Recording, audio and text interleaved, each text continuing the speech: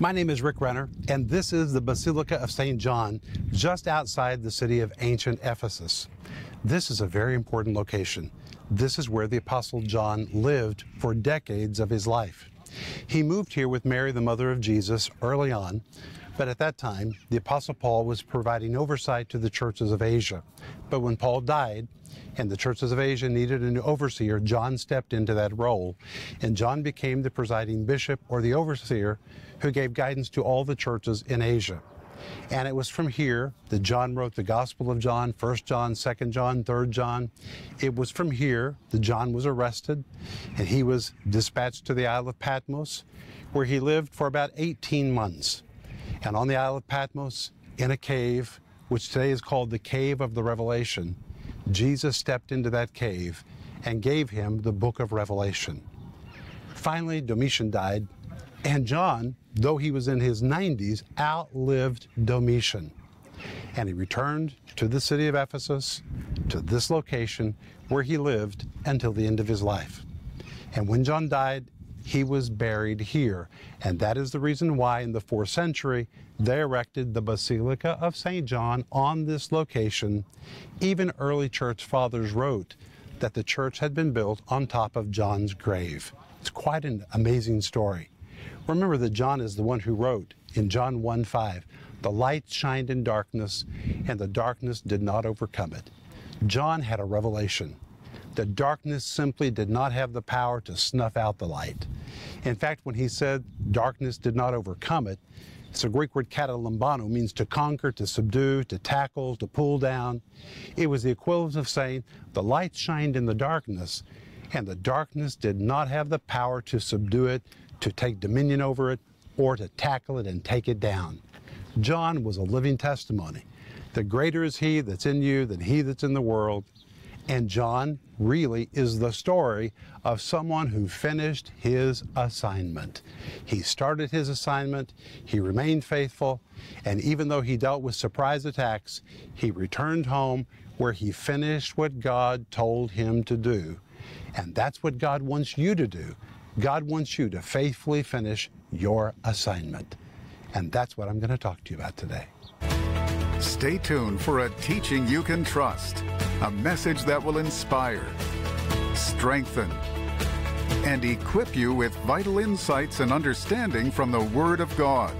Here is Rick. I've been waiting for you. Today we're starting a brand new series, and I'm so excited about it. We're going to be looking at Christ's message to the 7 churches in the book of Revelation. Those messages are recorded in Revelation chapter 2 and chapter 3.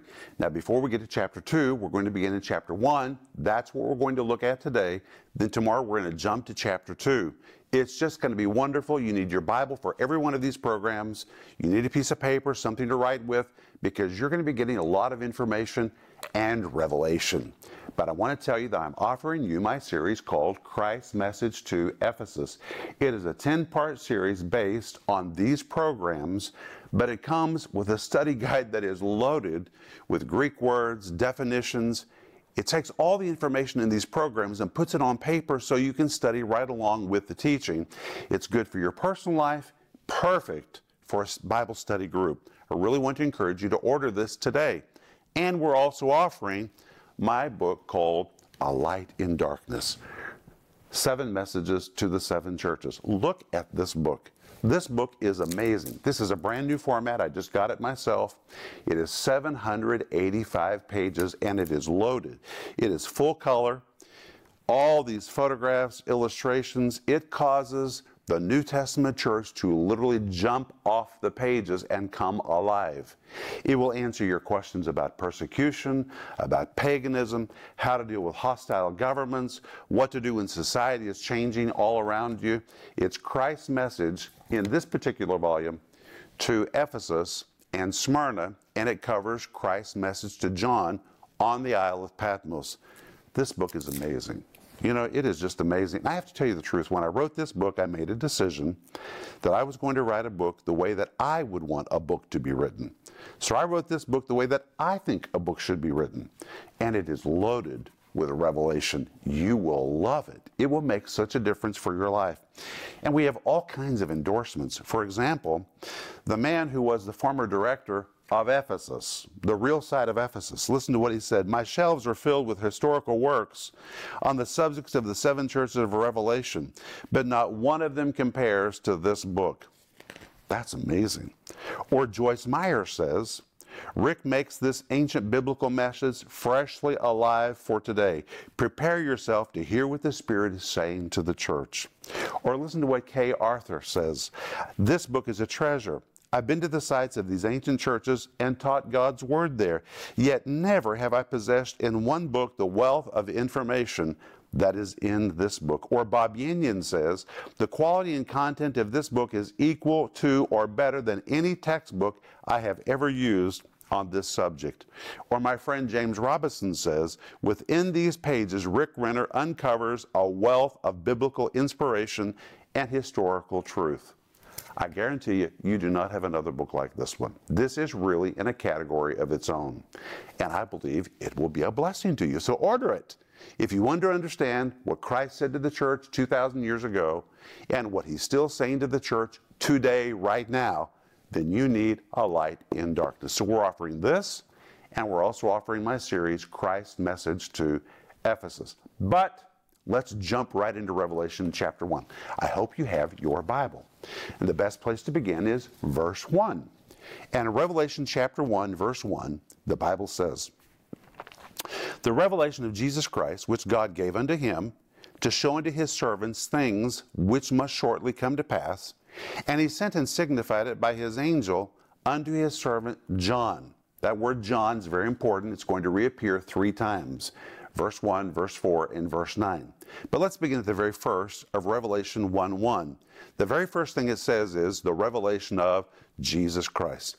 If you call this the book of Revelations, stop it, because that is not the name of this book. You can abbreviate it and call it the Revelation, but it is not the book of Revelations. The real name of the book is the Revelation of Jesus Christ. And that's what we find in chapter 1. John was on the Isle of Patmos, and more than anything else in the entire book, he had a revelation of Jesus Christ that really impacted him. And the book is called The Revelation of Jesus Christ. What does the word revelation mean? The word revelation is the Greek word apokalypsis. It is a compound of 2 Greek words. The word apo means away. The word kalypsis means to be veiled or to be hidden. Just like if you took a veil or you took a piece of material and you covered something and you can no longer see what is there because it is covered. But when you take the word apo and kalypsis and compound them, they form the word apokalypsis. It means to remove the veil so that now you can see what is there. And I'm going to read to you directly from my notes. The word revelation, the Greek word apokalypsis, describes something veiled or hidden that now is clearly seen. It is an unveiling, a gradual or sudden unveiling, the removal of a curtain that previously obstructed one's view. With the veil removed, what was once hidden is no longer concealed. It comes into clear view. And I want to give you an illustration of this word apokalypsis, the word revelation. I was recently in Israel to film TV programs for you. And I came into my hotel room and settled in and never opened the curtain. I was there for more than a week and never opened the curtain, never even thought to open the curtain. And finally, on the last day, after being in the dark hotel room for more than a week, I had the idea, I wonder what's outside the window. So I pulled the curtains apart, and when I pulled them apart, I was stunned at the breathtaking view of the old city of Jerusalem just outside my window. It had been there all week. I could have seen it every day. But because the curtain was closed, I couldn't see what was there. But when I began to pull the string on the curtain and slowly the curtains began to separate, what was hidden behind the curtains suddenly began to come into clear view. What was obstructed now became clear to my mind and to my eye. That's what the word revelation means. Maybe you've lived in a dark room about healing, or you've lived in a dark room about the will of God for your life, and suddenly God spoke to you, and it was like the curtain was parted, and you could see God's will for your life was wonderful. You could see God's plan for your life was divine healing. Suddenly you saw what you could never see before. That's what a revelation is. And when you come to Revelation chapter 1 and verse 1, John is in a cave on the Isle of Patmos, and suddenly he has a revelation of Jesus Christ. And in Revelation 1, he sees Jesus as he had never seen Jesus. Well, John knew Jesus. He walked with Jesus. He carried the memories of Jesus in his heart and in his mind. He remembered the Jesus that he walked with. But when you come to Revelation chapter 1, he sees Jesus like he had never seen Jesus. It's not a new Jesus. Jesus is not new. He's the same yesterday, today, and forever. But in his humanity, when Jesus walked the earth, no one could see these characteristics of Christ that are revealed in Revelation chapter 1. It took an unveiling. It took a supernatural move of the Spirit. The Holy Spirit removed the veil, and when the veil was pulled out of the way, John suddenly saw Jesus like he had never seen Jesus before. I think that's so encouraging, because John was in his 90s. He had been walking with Jesus for decades and decades and decades. And now in his 90s, he's still having new understanding. He's still having a new revelation of Jesus Christ. It doesn't matter how long you've walked with the Lord, there's always something new for you to see about the Lord. The Holy Spirit wants to pull the curtain apart and show you something new. But notice also in Revelation 1 verse 1, it ends by saying that it was signified by his angel unto his servant John. That's very important, the name John. Then look at verse 4. John to the 7 churches which are in Asia. Now, in 4 verses, the name John has been repeated twice. Then if you would look at verse 9, Revelation chapter 1, verse 9, it says, I, John. Now it doesn't just say John, it says I, John. The Greek word ego is used here. This word ego really draws attention to himself. It's almost as though John is screaming, hey, it's me, it's really me, I, John. Why was this so important? That his name be repeated in verse 1, verse 4, and then really repeated with a strong emphasis in verse 9. Because at this moment, believers were suffering for their faith all over the Roman Empire. And John was the last survivor of the first 12 apostles. And when John wrote this letter, he spoke with great authority. It was good news when the believers heard that he was still alive. And so he says, it's really me. In case you've wondered if I'm still alive or if I'm dead, this is me. It's me in verse 1, me in verse 4, and let me make sure you understand what John it is. It's me. It's the real Apostle John, I, John. And notice how he describes himself. Oh, it's so wonderful. He says, I, John, who also am your brother and companion in tribulation, and in the kingdom and patience of Jesus Christ, was in the isle that is called Patmos for the word of God and for the testimony of Jesus Christ. Look, if you would, at verse 9. I, John, who also am your brother. Now, in this moment, John could have said, I, John, the illustrious apostle of Jesus Christ. That would have been true. He could have said, I, John, the last survivor of the first 12 apostles, the legendary apostle whom Jesus loved. He could have said all of that, and all of that would have been true. But John was writing to people that were suffering. And John came down to their level. He came right to the level where they were and said, you and me, we're brothers. This word brother is the Greek word adelphos.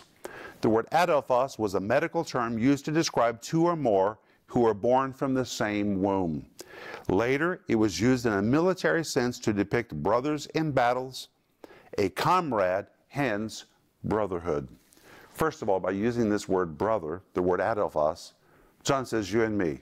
We're born out of the same womb of humanity. What you feel, I feel. It also means we're born out of the womb of God. We're related in Christ. But in a military sense, it was almost like John was putting his arms around his reader saying, you and me, we're comrades. We're brothers in battle. We're in this together. We are fellow soldiers. That must have been so strengthening to them. He came right down to their level, jumped into the ditch with them and said, you and me, we're brothers in what we're facing in life. And then he supports this in his next statement. He says, I, John, and companion in tribulation. That word companion is a Greek word soon, koinonas. It's a compound of 2 words. The word soon, which is a connector word, It makes you a partner with someone else. It comes from the word koinonia, the second part of the word, which means to have something in common or something that is mutual. But when you compound the two words together, it forms the word sun koinonas, which is, listen careful, a companion, a joint partner, two or more who mutually share the same person, principle, place, problem, task, or circumstance. John says you and me, we're in this deal together. I'm your brother, I'm your comrade, I'm a fellow soldier with you, and I'm proud of you for slugging it out. You and me together, we're fighting this battle together. We're not giving up. Then he says, and I'm your companion. This word, which means literally you and me mutually, we're sharing the same experience. The ordeal that you're going through, I'm going through as well. You and me together, we are real partners. And then he says we are partners in tribulation. The word tribulation is the Greek word thalipsis. That's the word used here in verse 9, but it is a very favorite word used in Paul's epistles. It's used so regularly that we know exactly what this word tribulation, the Greek word thalipsis, means. Listen careful. The word thalipsis, the word tribulation, means affliction. It can be translated tribulation or trouble. It describes great pressure, a crushing pressure, a suffocating pressure, a horribly tight, life-threatening squeeze. What in the world were these believers experiencing that John says we're all going through a horribly tight, life-threatening squeeze? They were under persecution at the hands of the Emperor Domitian. Domitian was against the Christian faith. He was slaughtering believers for their faith, and John himself had been exiled to the Isle of Patmos. And now John says to his readers, if you feel you're alone, or if you feel like you're dealing with something so difficult, understand you're not in this by yourself. I am your companion in tribulation. If you're going through a suffocating time, guess what? So am I. What in the world was John going through? Well, John was in his 90s already by this time. He had served Jesus faithfully. He had committed no crime. He was a good man who had served the body of Christ all of his life. It appears that one day there was a knock on his door while he was living in Ephesus, and he was arrested by soldiers who discovered that he was there, the last surviving member of the first 12 apostles. Domitian wanted him. So he was transported to the city of Rome, where he stood trial before Domitian himself. And Domitian ordered him to recant his faith. John refused, so Domitian ordered that he be thrown into a vat of boiling oil. This was regularly used by Romans when they wanted to terrifically torture someone. They thought it would kill John, so they threw him into the vat of oil, but when they drug the hook through to drag his skeleton up, John was on the hook, alive, unscathed. At least that's what we're told by early Christian writers. And early history writers tell us that Domitian was so terrified by this man that had been miraculously spared that he said, get him out of my sight, exile him to the Isle of Patmos. So John was transported back to Ephesus, and from Ephesus he was put on a ship and he was sent to the Isle of Patmos. Well, Patmos was a horrible place. It was horrible. It was barren. It had no trees. It only had one very small source of water, not much natural spring water there even. And when John was offloaded onto the Isle of Patmos, he had to fend for himself. He had one set of clothes, he had no food, had no water, had no place to live. He scavenged the island looking for a place to live, found a cave. Today it's still there. It's called the Cave of the Revelation, and that's where he took up habitation on the Isle of Patmos. He is going through a very difficult time. And now he writes to his readers and he says, hey, it's not just you. You're not the only one going through hardship. Me too, thalipsis. I'm going through a horribly tight, life-threatening squeeze on this island, in this cave. But John doesn't give up. He is not surrendering. He is not giving up. Notice what he says in verse 1, I, John, who also am your brother and companion in tribulation and in the kingdom and patience of Jesus Christ. Oh my goodness. Let's look at that word patience. That word patience is a very bad translation in the King James Version. A better translation would be the endurance of Jesus Christ. It's the Greek word hupomene, and listen to what it means, and I'm reading to you directly from my notes. This word hupomene, here translated patience, means to remain in one spot, to keep a position, to resolve to maintain territory gained. In a military sense, it pictured soldiers ordered to maintain their positions even in the face of opposition, to defiantly stick it out regardless of pressures mounted against us. It is staying power, hang in there power, or listen to this. Oh, this is fabulous. This word patience, the Greek word hupomene, is the attitude that holds out, holds on, outlasts, perseveres, and hangs in there, never giving up, refusing to surrender to obstacles, and turning down every opportunity to quit. It pictures one who is under a heavy load but refuses to bend, break, or surrender because he is convinced that the territory, promise, or principle under assault rightly belongs to him. Or let me quote again the middle part of that definition. It is the attitude that holds out, holds on, outlasts, perseveres, and hangs in there, never giving up, refusing every opportunity to surrender to obstacles, and turning down every opportunity to quit. John says, that's me. I don't care what the devil does to me. I don't care whether the devil has sent me, or even if I'm living in a cave, abandoned on an island in the middle of the sea, I'm not going to quit. I'm passing the opportunity to give up. He said, I'm experiencing the patience of Jesus Christ. This was supernatural. And for anyone who decides to remain faithful, they can receive this divine endowment of endurance that enables them to survive and to thrive in any circumstance. Wow, that is amazing. And listen to what else John says in verse 9. He says, I was in the isle that is called Patmos. I love this word was, the Greek word genomai, which in this particular case describes something that could have never been predicted.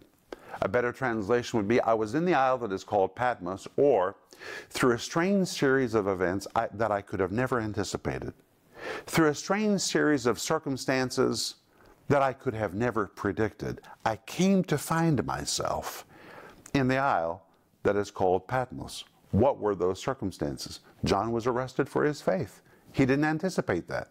He certainly did not anticipate that he would be thrown into a vat of boiling oil, survive it, and as a result, be exiled to the horrible Isle of Patmos. But that is where John is. And listen to what he says in verse 10, and I was in the Spirit on the Lord's day. This word was, in this case, the Greek word genomai, means to transition from one realm to another. It is a sudden or surprising change of condition. Again, something that takes you off guard or by surprise. John says, I didn't expect this either, but I suddenly found myself transitioning from one realm into another realm. I was in the Spirit.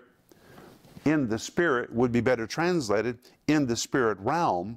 It is not a reference to the Holy Spirit, but to the Spirit realm itself. So here John is in a cave, abandoned by society and by the world, but not abandoned by Jesus. And the moment of the worst difficulty, suddenly, supernaturally, he finds himself transitioning into another dimension. He finds himself in the spirit realm where he has a revelation of Jesus Christ. It doesn't matter where you are or what you're going through, you can transition into a spiritual dimension where God speaks to you and tells you exactly what you need to know. And in verse 11, listen to what Jesus said. I'm Alpha and Omega, the first and the last. What thou seest, write in a book and send it to the 7 churches which are in Asia, unto Ephesus, Smyrna, Pergamum, Thyatira, Sardis, Philadelphia, and unto Laodicea. But the first church he speaks to is Ephesus. And that's where we're going to begin when we come back. I'll see you in just a moment.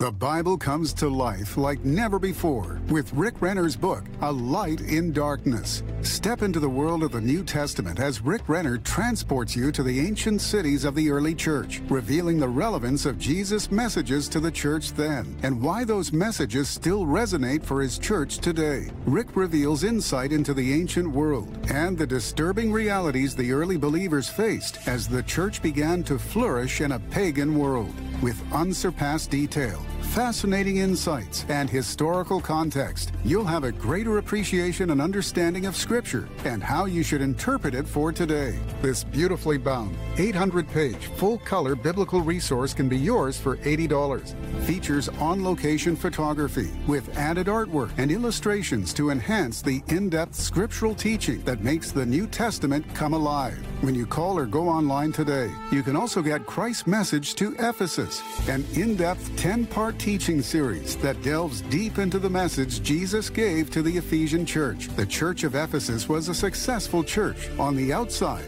but they had drifted from their first love of Jesus. Available in digital or physical formats, starting at just $20. Rick uses this teaching series to remind you to return to your first love of Jesus, a light in darkness, and Christ's Message to Ephesus. Call now or go to renner.org to order.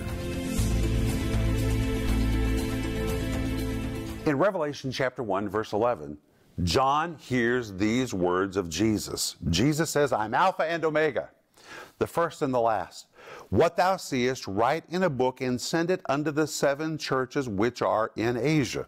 Then Jesus lists the 7 churches, unto Ephesus, unto Smyrna, Pergamum, unto Thyatira, unto Sardis, unto Philadelphia, and unto Laodicea. But the first church that Jesus addresses is the church in the city of Ephesus. Ephesus was the biggest city, and it was the biggest church in the entire region. And when we come back in the next program, we're going to see what Christ had to say to the church of Ephesus and what pertinence it has for you and me today. It is amazing. You do not want to miss what I'm going to tell you about Christ's message to Ephesus. It has everything to do with you. And I'm offering you my series called Christ's Message to Ephesus. It is a 10-part series based on these programs. You can order it in many different formats. It comes with a wonderful study guide filled with all the points in these programs, all the Greek words, all the definitions. It's perfect for your personal study or for study with a group. And we're also offering my book called A Light in Darkness, 785 pages. It is a treasure. It is a wealth of information about the early church, what they were going through, and what it all means for you and me today. We're the church of the living God, and today the church is under assault. We need to know how to deal with it, and you'll find answers in this book. But let me pray for you. Father, thank you for the opportunity to be together today and open the book of Revelation. We thank you that you want to give a new revelation of Jesus to us, and by faith we declare that we have it in Jesus' name. Amen. Thanks for being with me. Remember Ecclesiastes 8:4, where the word of a king is, there's power. Let God's word release its power in your life today, and I'll see you in the next broadcast. Renner Ministries is proclaiming the gospel of Jesus Christ through every available media to the uttermost parts of the earth. Discover the many ways you can help us make a difference in lives around the world with the Word of God. We invite you to partner with us in teaching, strengthening, and rescuing lives for the glory of God. Together, we can make a difference that will last throughout eternity.